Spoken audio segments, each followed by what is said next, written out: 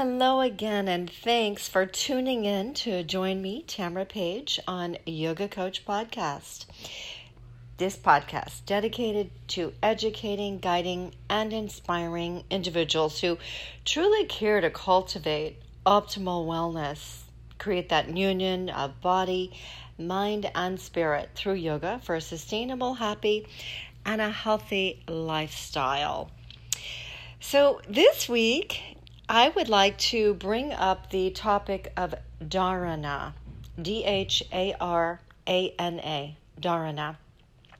So we talked about the Yoga Sutras established by Patanjali in the past, and dharana, being the sixth of the 8 limbs of yoga, described by Patanjali in the Yoga Sutras, refers to concentration of the mind.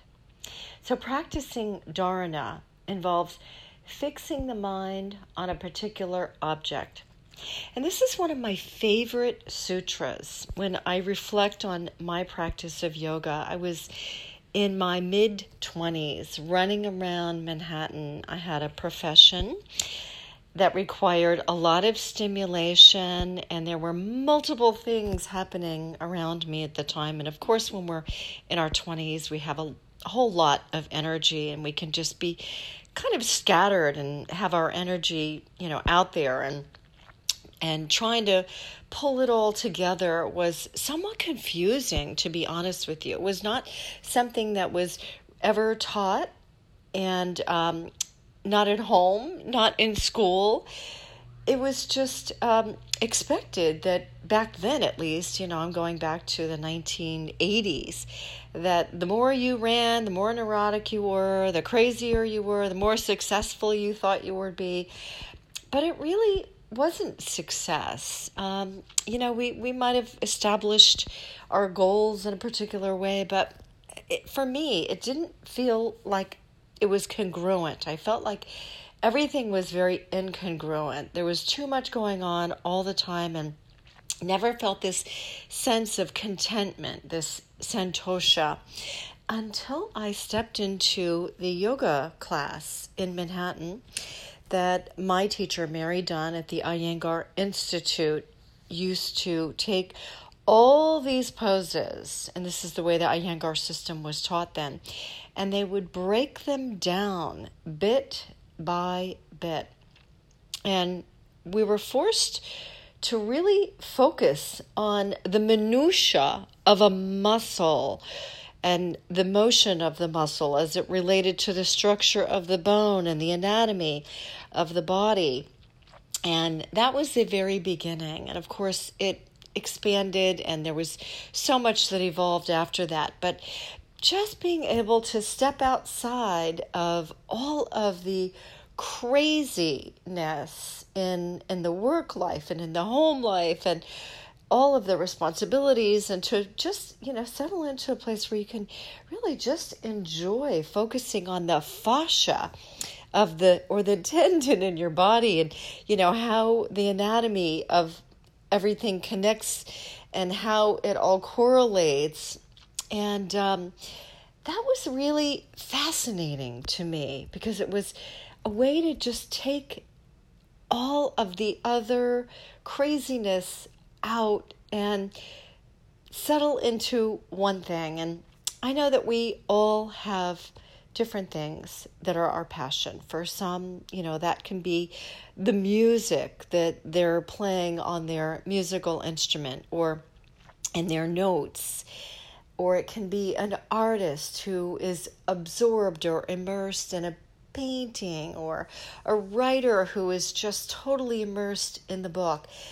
And in the process, and that's really what was so fascinating for me, because we weren't, at least I wasn't taught in my youth to become absorbed in the process and to really just enjoy that and to develop this skill of concentration.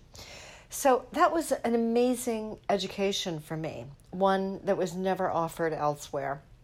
So I really, truly relate to the path of dharana, and even today, and I'm I'm not going to reveal my age, but I will say many years later, I find that as soon as things are getting too crazy around me and I feel like I'm not congruent in body or mind or spirit, then it's imperative to just sit down and focus and concentrate.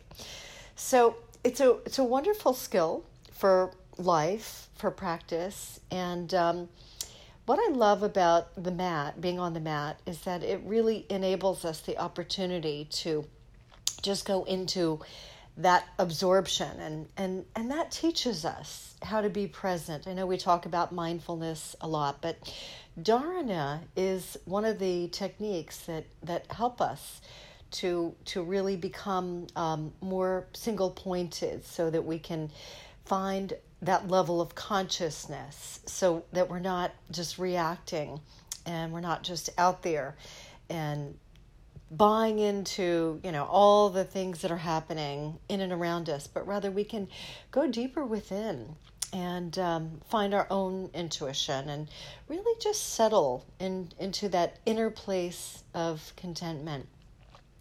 So I invite you and encourage you to try getting onto your mat. And I actually have some practices that are up on YouTube where we do that as beginner. And we're always in beginner's mind. I don't care how advanced a practice we have. And, I sometimes love going to a beginner's class just so that I can pull myself out of what I think I know and go all the way back to what it is to really be absorbed in the process and just taking things apart mechanically, step by step. So I do have a few of these YouTube videos under Yoga Coach Tamara, and that's what we do, is just start this process of going very slowly and taking things apart so that you can have a starting place. And of course, I don't even want to try to describe to you what goes on later on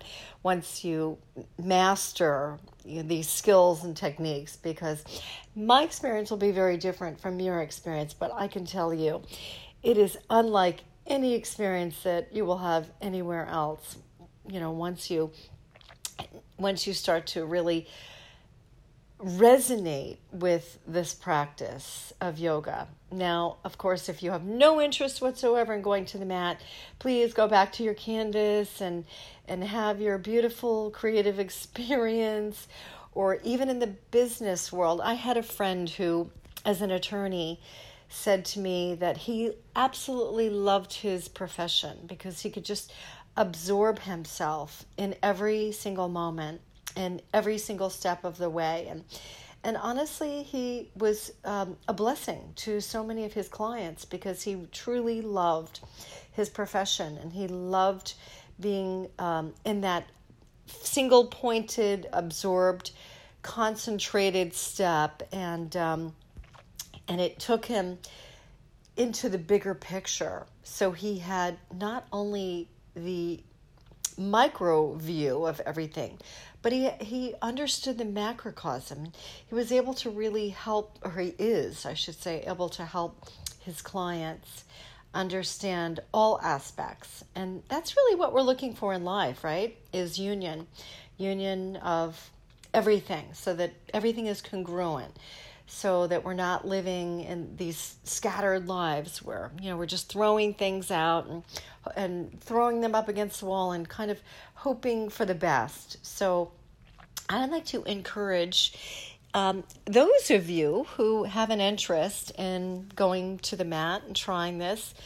Maybe you'll discover that you do enjoy it. Maybe you'll discover that you don't. Or for those of you who are already practicing, to go back to your beginner's mind and just really absorb the moment and take things slowly, take them apart, and find that single pointed concentration. Next time you walk into the yoga class, instead of it being a social event where we come in and we're chattering with everybody and being distracted by all of the things that are happening in and around us, to use that valuable time and that resource to come in with the absolute utmost concentration, or the intention to concentrate, so that we can just kind of walk into the room and start the silence. Start to let everything that's out there just float away, and start to absorb yourself slowly but surely. And however long your practice lasts, whether it's an hour and a half later, you'll be like, oh my gosh, where did the time go? I was just so lost in the moment. And that's a lot of fun. It's an amazing experience when you're on the mat for an hour and a half and you've just lost track of time, and you are so congruent with the body, with the breath, with the mind, with the spirit. And then we take it off the mat, hopefully into our lives, so that we become more congruent in our relationships with others, with ourselves. So with that, I thank you. As always, I'm so grateful for you to join me on Yoga Coach Podcast. And until next time, may life treat us all with kindness. May we live a peaceful, purposeful, joyful, and a happy life. And above all, may we live in the universal force and flow of love. Namaste.